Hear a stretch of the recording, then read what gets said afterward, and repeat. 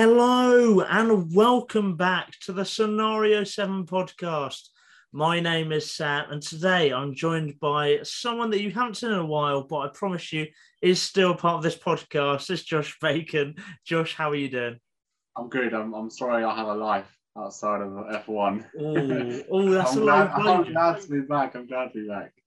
Josh, you can't be saying this. You won't be back for another while after this because of that comment. That hurts. But the reason we are here is for a Monaco Grand Prix review. We had the race. It finished a lot later than it was meant to, but it has finished at the Circuit de Monaco.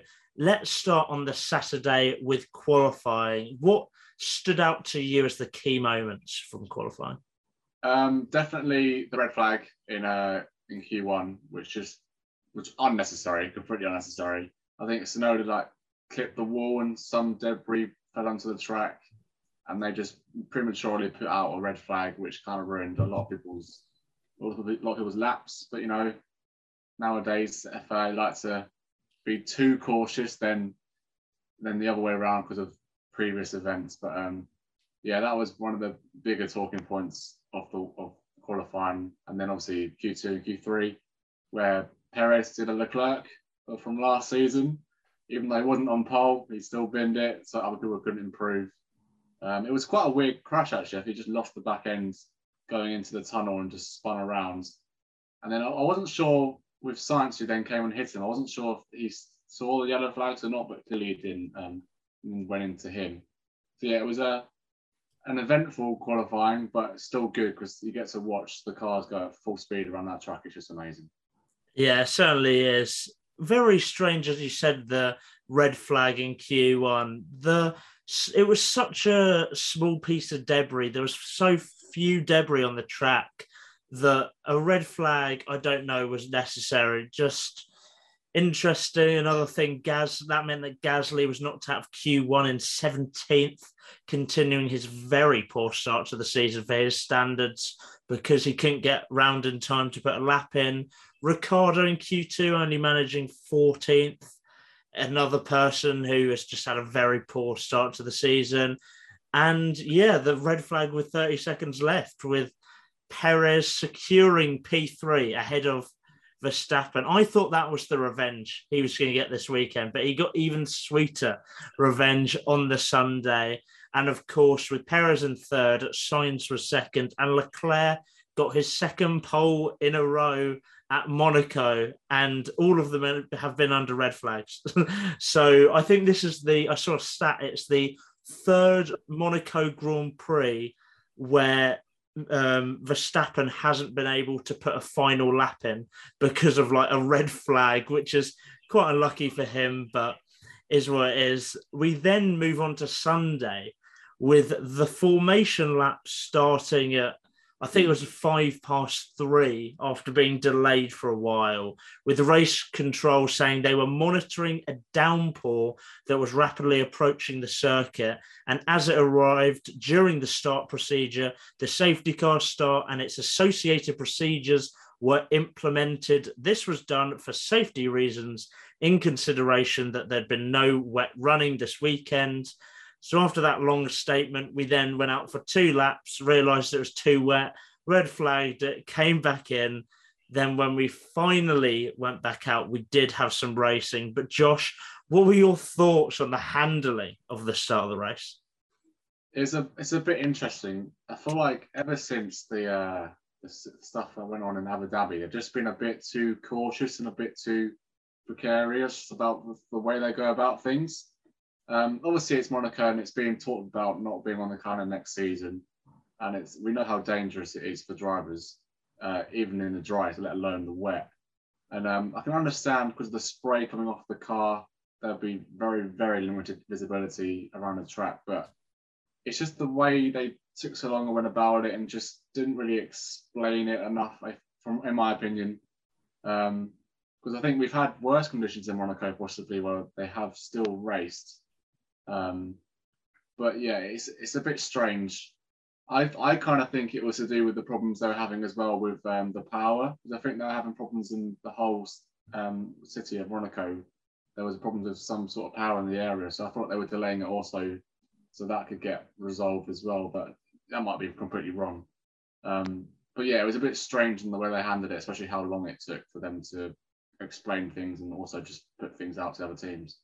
Yeah, it was, for me, I don't have anything wrong with the FIA prioritizing safety. I'm pretty sure this is the only track on the calendar which doesn't actually pass Monaco's or the FIA, safety thing, which doesn't really make sense because how the FIA allow it to be a race on the calendar if it doesn't pass the safety procedures. But if at the end of the day, the FIA who were there would probably know best than people who were sitting in their homes in England, like not in this bad weather, about whether the track was safe enough to race on. The big issue I have with the FIA is that from when they deem it safe enough to race and from when they actually start racing is way too big a gap.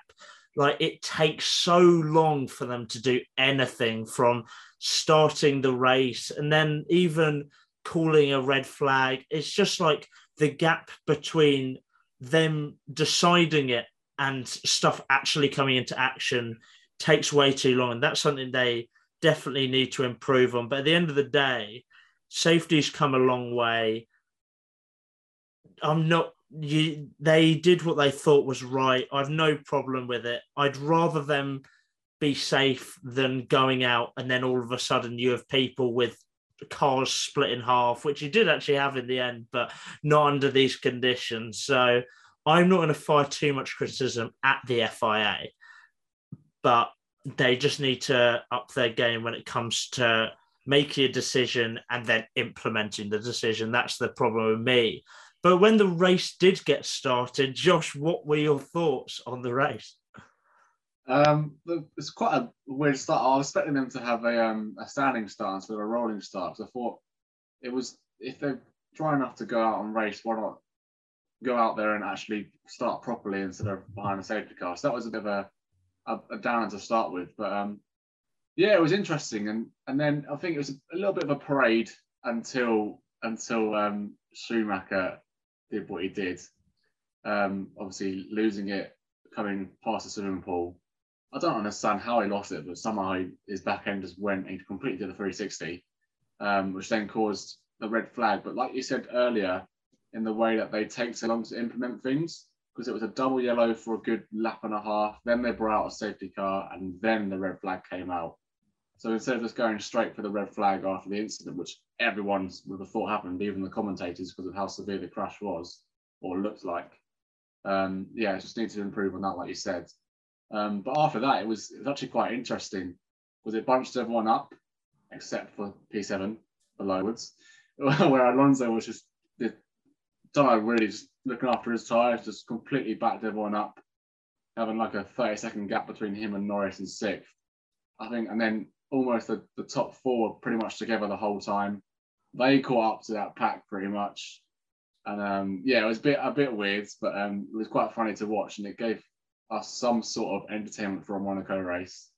But even the start, risking it between wets and inters, and at one point we had all three types of tyres out, where there was wets, inters, and hards. And at one point I thought Gasly was going to come flying up the field, but then everyone else started copying him and moving on. That was quite a weird period of the race, because loads of people didn't know whether to stay on the wets and go straight to slicks or go from wets into slicks. So yeah, it was for a Monaco race. I thought it was quite entertaining, not in regards of like overtakes, but in regards of strategies, weather. You had it all. So I was quite pleased with the race in the end. Yeah, I think that's the problem for a Monaco race. That was quite entertaining. The fact that this track, you've just got to expect it to be bad, and anything like over than that, then you're pretty happy at the end of the day. I understand why they had a rolling start at the start. They should have had a standing start after the Schumacher red flag, because that was dry enough easily to have a standing start. So that was a bit bizarre. And as you said, you had this massive Schumacher crash. the barrier was decimated. His car was split in half. And you have a first double wave yellows, and then it's a VSC, and then it's full safety car, and then it's red flag. And it's like, it was so clear that they were going to have to fix the barrier. Just red flag it straight away. So you're not wasting time just having a parade, which is pretty much what Monaco is anyway. But yeah, it was fairly interesting. There was some differential in terms of strategy that worked for some and not for others. I'm looking at you, Ferrari, who completely bottled it. And the race winner deserved it. And to be honest, I think I enjoyed the race a lot more looking back to know who won the race. So that's just my opinion. But yeah, it was all right. With 1 year left on the calendar, Monaco put on an all right show. I mean, before we move on, do we stay here, Josh? Do you think we should stay at Monaco? I mean, this is the end of its contract. Is the fact that it's iconic enough to warrant that it's really boring? Yeah, the icon status does help it out a bit, just because I think you watch Monaco for Saturday for qualifying, watching the cars go full out around this track, literally kissing the wall as they go around each corner. I think that's the main reason you have Monaco on the calendar, but I don't think that's enough for it to be on the calendar, because it is a parade on Sunday.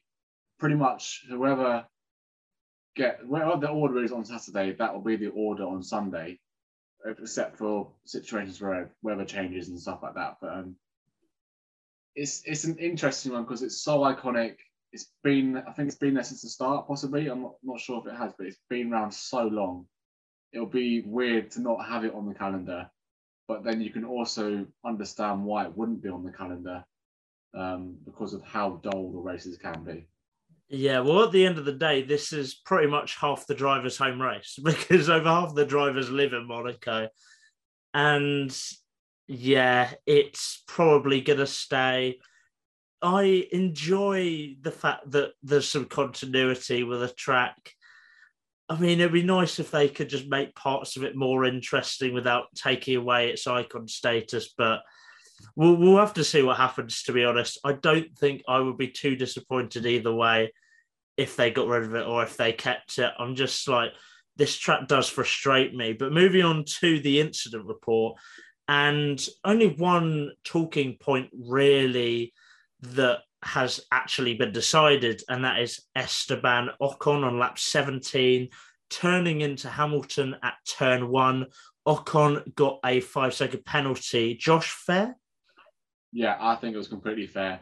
You could see on the camera that Lewis was at least, he had 2/3 of the car pretty much side by side, with Ocon going into the turn 1. I don't really know where Ocon, maybe he didn't see him, but maybe, I don't know why he decided to turn in. Because you saw the collision, you saw that Lewis had to back out. So yeah, I think the 5-second was completely deserved.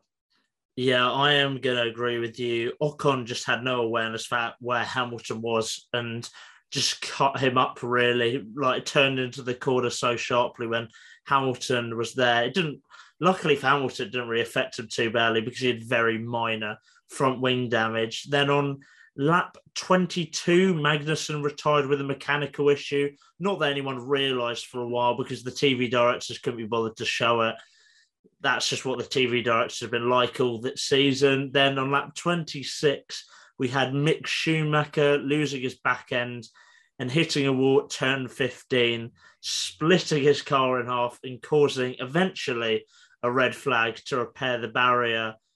Schumacher is just, I'm glad he's okay, first of all, because that was like when they panned to that and no one had had the context of it, that looks like a really bad crash with half of his car was a different part of the track. So it's good that he's okay.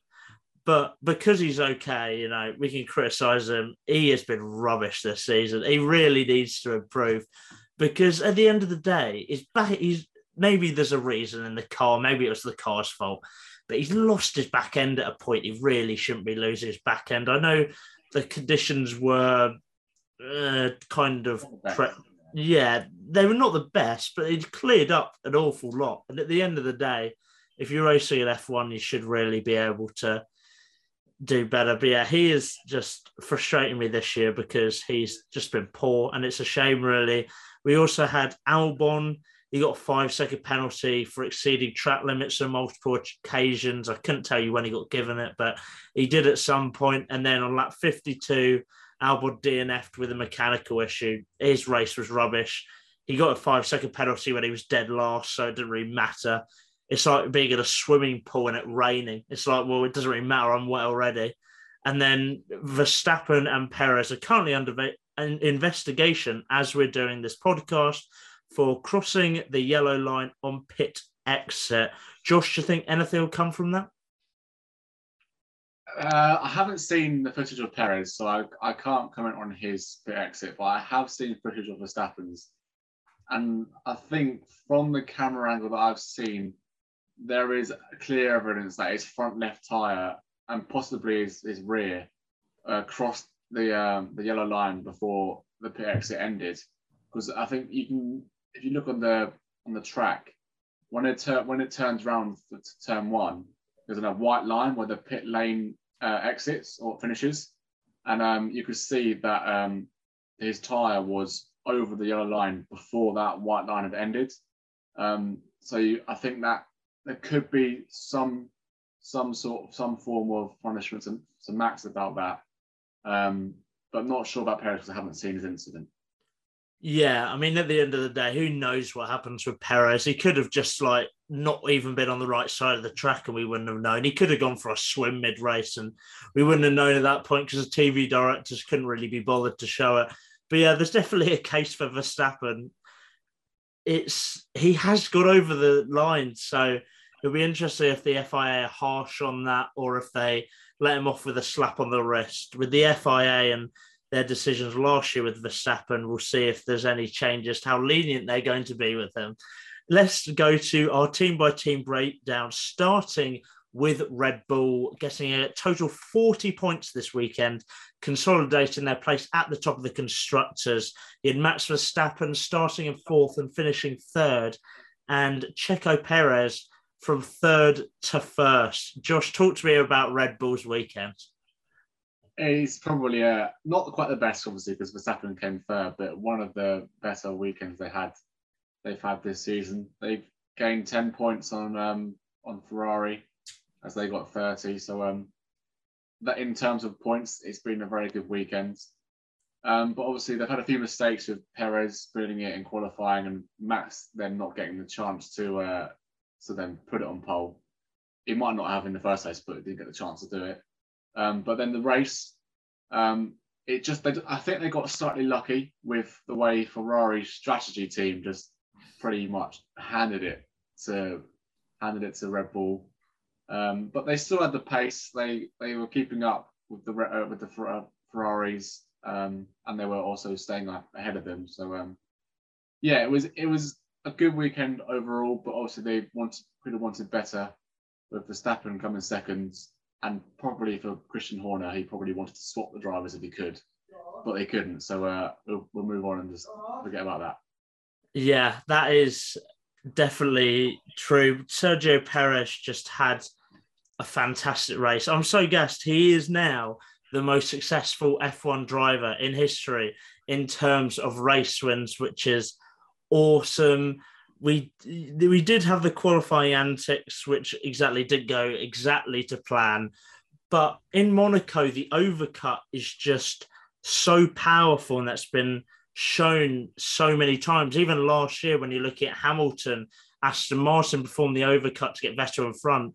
So it was, we're going to talk about Ferrari in a set, but Red Bull did have to play that out and wait for them to pit, and they did play it out to perfection. And going into this weekend, I had no clue. I just didn't think Perez was going to win. I didn't have him in my top three going into the predictions, and to come up with a win at Monaco where he's never even finished on the podium. Oh, perfect. And I've said it a few times, don't count him out of this title fight. He is well and truly in it. He has been so unlucky this season with a few incidents that have just not gone his way. I'm thinking DNFs, I'm thinking In Miami, he had a problem, so he couldn't threaten Sainz or Leclerc. I'm thinking in Saudi Arabia, he pit and then there was a red flag, so his pole position went to waste. He's been very unlucky, and he's still very close. He's within, I think, 20 odd points to points. Yeah, less than 20. Yeah, less than 20 points to Verstappen, which just shows how well he's doing. But yeah, I'd like to think there's a title fight on there. I'm probably being optimistic, but I'd like to think he's well and truly in it. But let's move on to Ferrari, who are probably the opposite. First and second in qualifying with Leclerc on pole, and fourth and second in the race. I mean, at least Leclerc finished, I guess. What do you make of their weekend? It's a bit of what could have been sort of weekend for Ferrari if you put it into words. Yes, it's great that Leclerc has finally finished a full race around. Well, actually, it wasn't even a full race, but he's finished a race around Monaco. So that's some sort of positive. But then the way that he's finished, falling from pole position to P4, it wasn't his fault at all. But you can only feel sorry for him because it was when Sainz came into pit. I think it was it during the safety car, I think, or something like that. Can't quite remember. But Sainz came in to change his tyres, and on the radio to Leclerc, his engineer said box, box. And then as he came in, he was like, stay out. And then he just had to wait slightly for Sainz to finish changing his tyres before he could change his. He was very, very annoyed on the radio, as you would be. But yeah, it's just a weekend of what could have been, especially for Sainz, because he was showing some good pace during the race, but he just couldn't find the right gap to get past Perez. But we all know how good Perez is at defending anyway, so we all know it's going to be a challenge. But I reckon if it was another track and it was the same position and there was more space, Sainz would have definitely got past Perez. But because it was Monaco and how good Perez is at defending, he just couldn't do it. His win will come. He's getting there. He's had quite a few second places this season. But yeah, it's just a weekend to forget and move on to the next race. Yeah, a weekend to forget is certainly the way I'd describe it. I wouldn't be surprised if Charles Leclerc was throwing hands in the post-race debrief because they royally messed up his race. Just his race engineer, like that, the telling him to box and then the stay out, stay out, stay out. And how many times have we heard that with different teams? It's going to be the next one put on a compilation of gaffes with race engineers. Yeah, it was a massive mistake. Double stacking Leclerc and Sainz for no reason. It gave Red Bull a massive advantage. And yeah, Carlos Sainz, any other track, he probably gets past him. Perez could be the best defensive driver on the grid and still any other race he gets past him. But at the end of the day, it's Monaco. You can't really overtake unless someone else is in the pits. So, unless you're Pierre Gasly, to be fair. I think he got like one or two, maybe. Again, not many, but yeah, it was a nightmare weekend for Ferrari, or nightmare Sunday at least. Their Saturday was pretty good. Their Sunday was awful, and it's just down to strategy. The drivers did the best they could with what they had, and unfortunately, strategy let them down, and that's not the first time Ferrari have made a gaffe like that over the years. Now let's move on to Mercedes, who looking at the constructors' table, they're still kind of, if they can get their car firing, they're still kind of in a fight for the constructors. If they can get their car firing, that is. You have George Russell, who started sixth, finishing fifth, which continues his run as the only driver on the grid to finish in the top five every race. I mean, I can't believe I'm still saying that. He has done an immense job there. And then Hamilton is the most unlucky driver on the grid, bar maybe Zhou Guanyu, starting eighth, finishing eighth. He couldn't get a lap in qualifying to get higher than eighth. And then to finish eighth, he just got stuck behind Alonso, who just parked his car because he's very bitter against Hamilton, it seems like. But yeah, 14 points this weekend. How would you assess the Mercedes team? You pretty much summed it up most of it there, but it's just the car is slowly getting there. You can see from today they had pace in that car, as you can see from Russell. It wasn't quite enough to keep up with the top four, but it was still enough pace. As if Hamilton had managed to get past Alonso, I reckon he would have managed to fight for Russell and at least finish above Lando, which I'm glad didn't happen, but I think it would have happened if he got past Alonso. So yeah, the car's getting there. They're definitely finding improvements, but the fact that George has managed to, don't know how he's doing it, but put that car where he has done every race in the top 5, even when it was a dodgy car. Even the likes of Lewis Hamilton isn't doing that. Yes, he has had bad luck. And it's probably about time he's had some bad luck because he's had quite a lot of luck in the last few seasons. But George is driving everything in that car. He's just driving the best. He's proving why he was chosen to get that seat, and I think he'll continue because the car will get better. He'll get better, and they'll start challenging for more podiums soon, hopefully.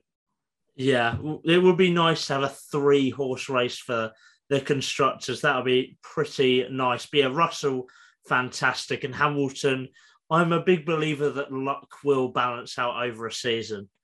So he's going to get a lot of luck towards the end of the season because he has had none at the start. But at the end of the day, decent points for a team that have been pretty inconsistent recently. Now on to your team, the team you're repping, McLaren. And yeah, it seems to be the same person getting the only points every weekend, doesn't it, Josh? Norris from 5th to 6th with the fastest lap, to be fair. Did get fastest lap, securing 9 points for McLaren. And Ricciardo has had the same race he's had all year where the directors don't even show him because he's not doing anything. Starting 14th, finishing 13th. That probably wasn't an overtake. It was just probably time DNFing or pitting. So how do you look at McLaren? I mean, surely it is one fantastic, the other probably should retire. Yeah, we're a one-man team right now, to be honest. Our second driver is continuing his woes from his first season with McLaren, and I don't know. Maybe he's lost his touch. I don't know, but he just can't seem to get going with the car, which is a shame because we all know how good of a driver Ricciardo can be, but he's just not showing it in this car. And yes, we've heard the rumors of him maybe getting moved on or retiring, but who knows if they're actually true or not. But it wouldn't bother me if he goes, to be honest. But on the other hand, Lando, we all know what a driver he is. If he had a car, or if McLaren gave him a car that he could compete at the top, he would have won a race by now. I was hoping because it was wet. I was hoping because I know how good of a wet driver he is. I was hoping he'd be able to compete at the front. But it wasn't to be. But he still did really well to pit because of a gap Alonso had, and to only finish, 2 tenths behind George at the end.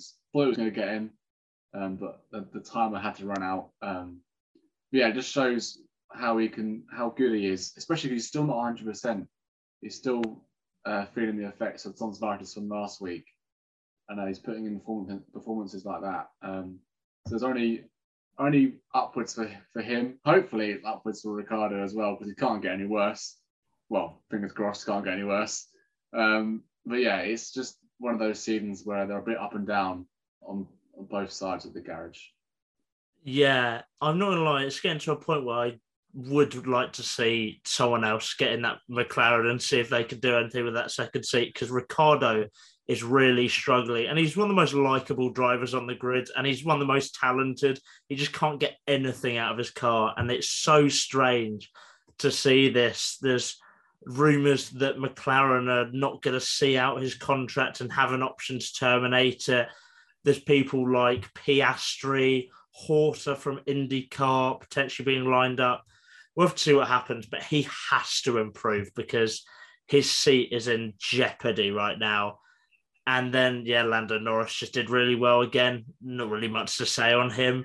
Alfa Romeo now, the team below McLaren, got 2 points this weekend, all from one driver, Valtteri Bottas, 12th to 9th. and Zhou Guanyu from 20th to 16th. Only 16th, but the best save of the weekend. He almost just binned it and took, I think it was Gasly out with him, but amazing save. Alfa Romeo, how do you look at their weekend? I have no idea how he saved that, but it was so impressive. The way it was lucky it was where it was as well, because was able to drive straight forward instead of there being a wall. But I think for Zhou, even though he was officially last out of everyone, I think it was still good for him because he's the rookie, but his first time doing Monaco in an F1 car. So obviously he was going to struggle, but I still think for him, it was still probably a good race for him because he was looking competitive. He was trying to get past the man Latifi quite often. But obviously he couldn't because of how small Monaco is. But yeah, with Bottas, it was just the fact of getting stuck in that train that Alonso was holding up, not being able to get higher, not being anyone behind him trying to get overtaken. So yeah, it was one of those weekends where wherever you qualified was where you're going to stay, and that was how it happened for Alfa Romeo this weekend. Yeah, well, to be fair with Bottas, starting 12th and finishing 9th, he's rescued some decent points. And then with Zhou, he wasn't dead last. Sonoda did finish behind him in 17th. So he's just been really unlucky. There was not much he could do, to be honest, qualifying 20th. But I'm pretty sure it was a case of he couldn't get round in qualifying after the red flag to do another lap. So again, really unlucky. Him and Hamilton are battling out for the most unlucky driver of the season award. And Zhou, I think, is pipping him so far, but 16th, yeah, is what it is, I guess. Alpine next. And Esteban Ocon starting 10th, finishing 12th after his 5-second penalty for collision with Hamilton. And Alonso starting 7th, finishing 7th, and being the best defensive driver ever, basically going 20 miles an hour and still keeping everyone behind him. How do you reflect on Alpine? Alonso was a right nuisance all race. He was like overly looking after his tyres, like to the absolute extreme, because it just held back everyone, just frustrating them and backing Lewis into everyone else. I think at one point it was 40 seconds between Alonso and the next car in front of him. I think it ended 36 or something like that as well. So it was just, I don't know, it was strange. I don't know if you wanted to go so slowly or not do that, why don't you just stay on the hards, and then you could have at least been competitive with the cars in front of him. But they had a strategy and it worked for Alonso, but that strategy unfortunately didn't help Ocon because of the 5-second penalty he got, because he was 10th, like you said, or was he 9th? I think he was 9th at the time, and then obviously the 5-second penalty dropped him outside of the points because everyone was backed up because of his teammate. So yeah, a weird weekend, I'd say, for the Alpines, just in terms of the strategy. If it was their call from Alonso, it was weird. I don't know whose reason it was, but it was a strange call. But I'm sure they're happy they got some points in the end. Yeah, I think it was. I mean, Alonso did end up ruining Ocon because Ocon did finish outside the points despite finishing 9th, which was weird. But I think the way they looked at it was that, right, we have Bottas behind us. He's going to get 2 points, and Alonso, being the only one finishing the points, is going to get 6 if it stays like this. So they're gaining 4 points on competitors for the constructors.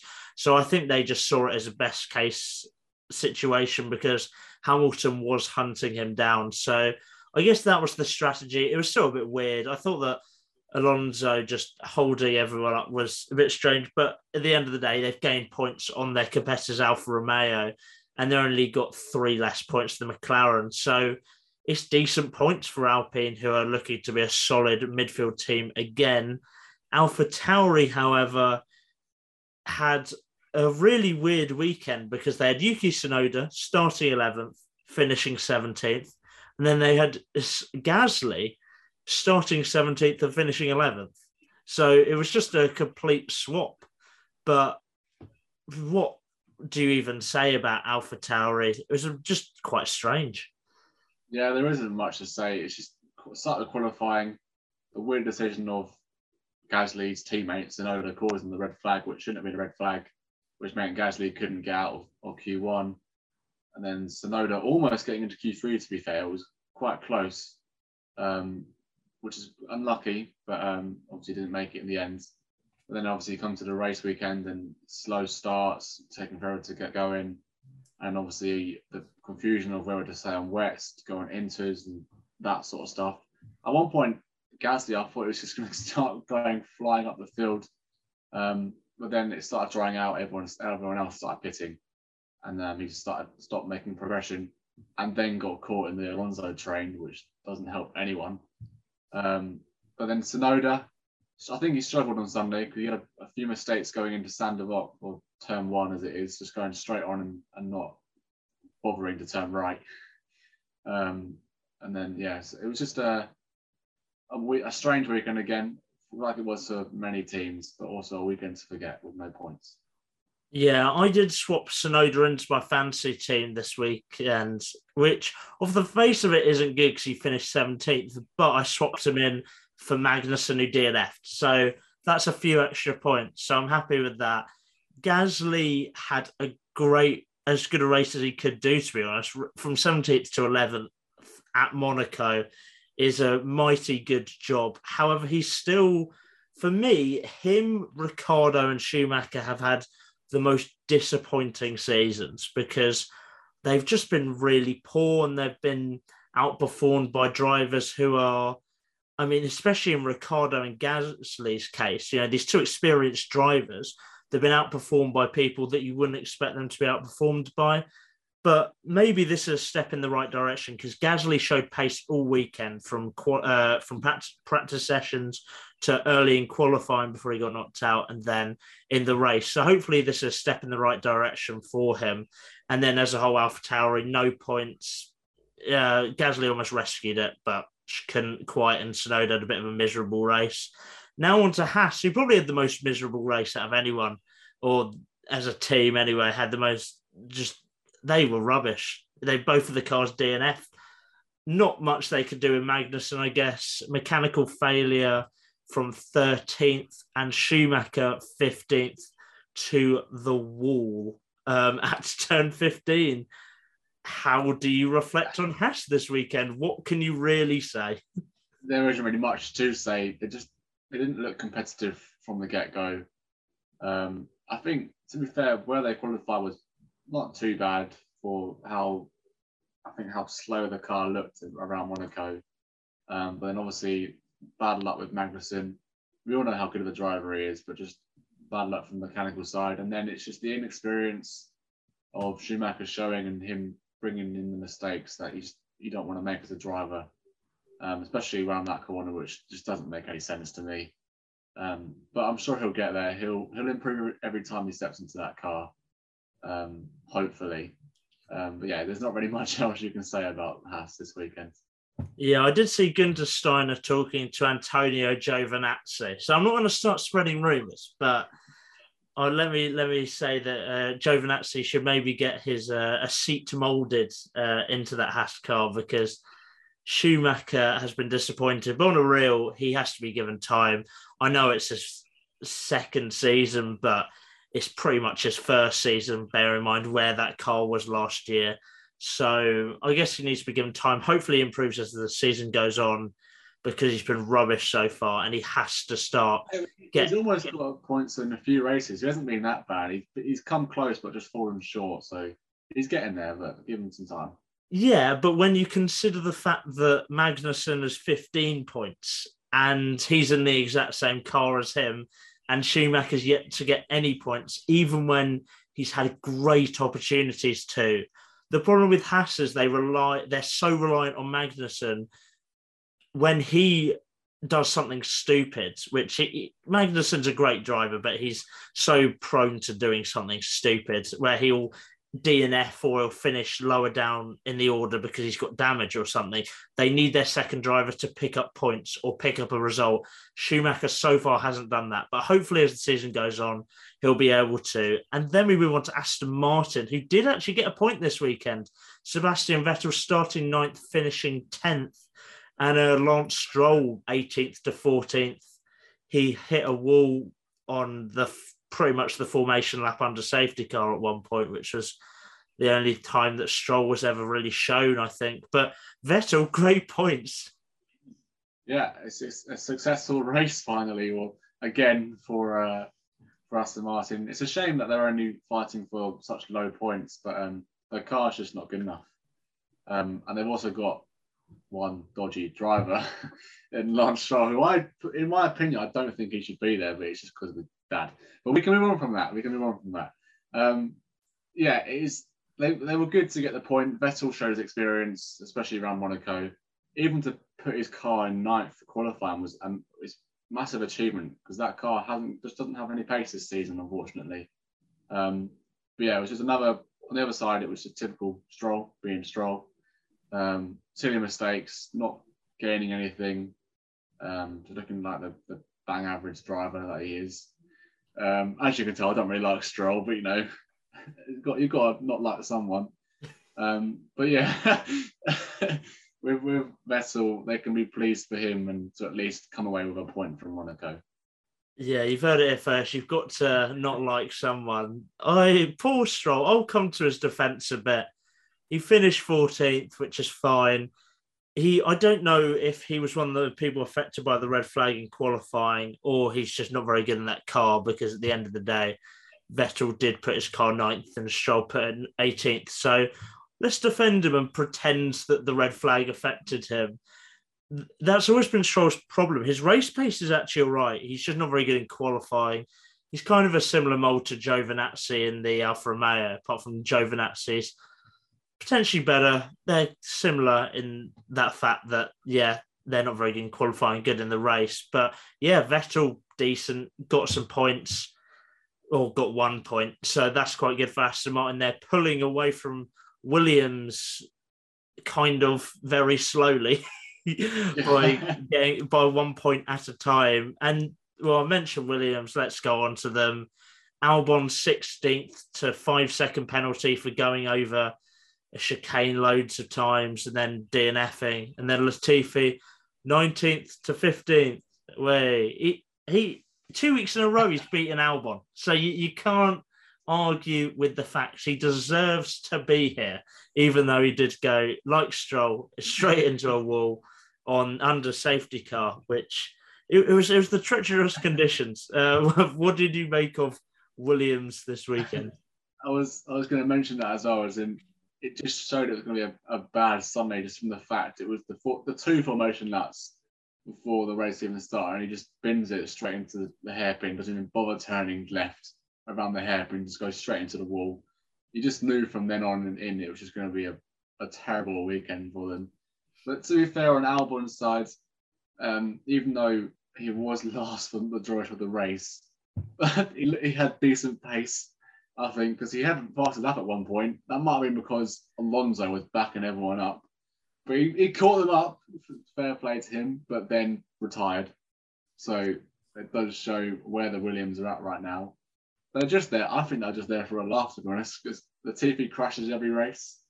Albon shows he has some pace, but then doesn't do anything with it. Yeah, it was interesting from Williams.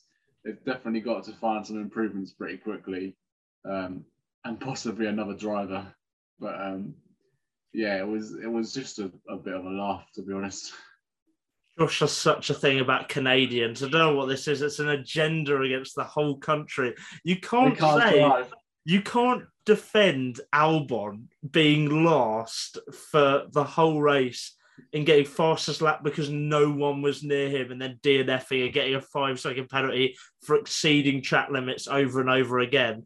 And then criticise Latifi because, yes, he did hit a wall on the formation lap, but at least he finished the race. And on track, he wasn't last. There were people that finished behind him. So That's harsh on Latifi. I'm not saying he had a sparkling race, but he at least finished. And Albon was rubbish. So all you can do, the saying is, all you can do in a bad car is beat your teammate.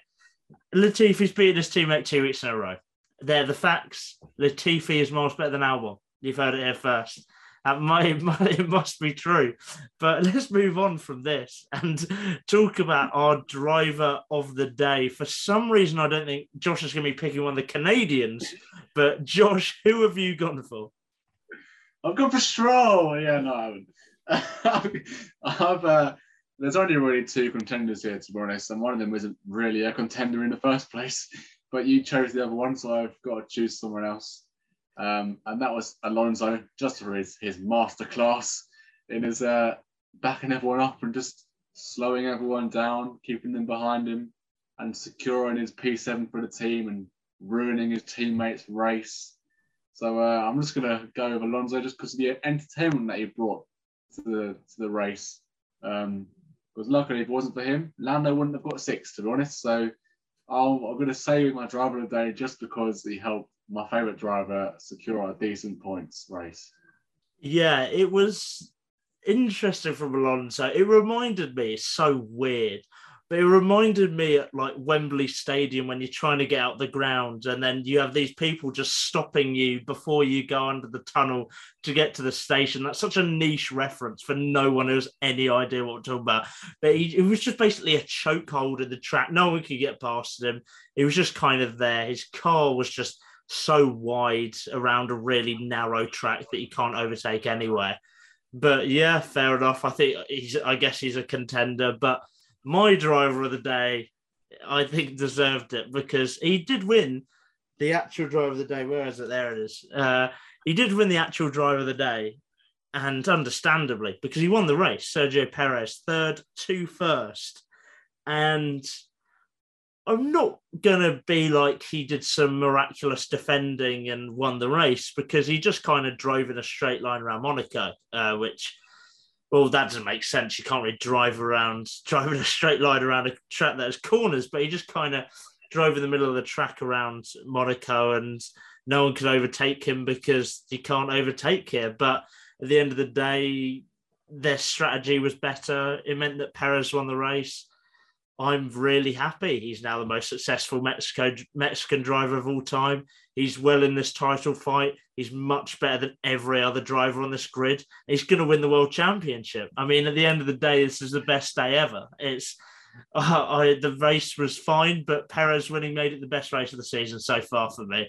So I am happy. And that wraps up our podcast reviewing the Monaco Grand Prix, from controversies to Alonso doing what Alonso did. It really did have everything apart from overtakes. But yeah, that wraps it up. Thank you for listening. Remember to like, subscribe, comment down below what your thoughts were, who your driver of the day was. Our socials are linked down below. We will be back in 2 weeks for an Azerbaijan Grand Prix preview and fantasy show and review. So stay tuned for that, and we'll see you in the next one.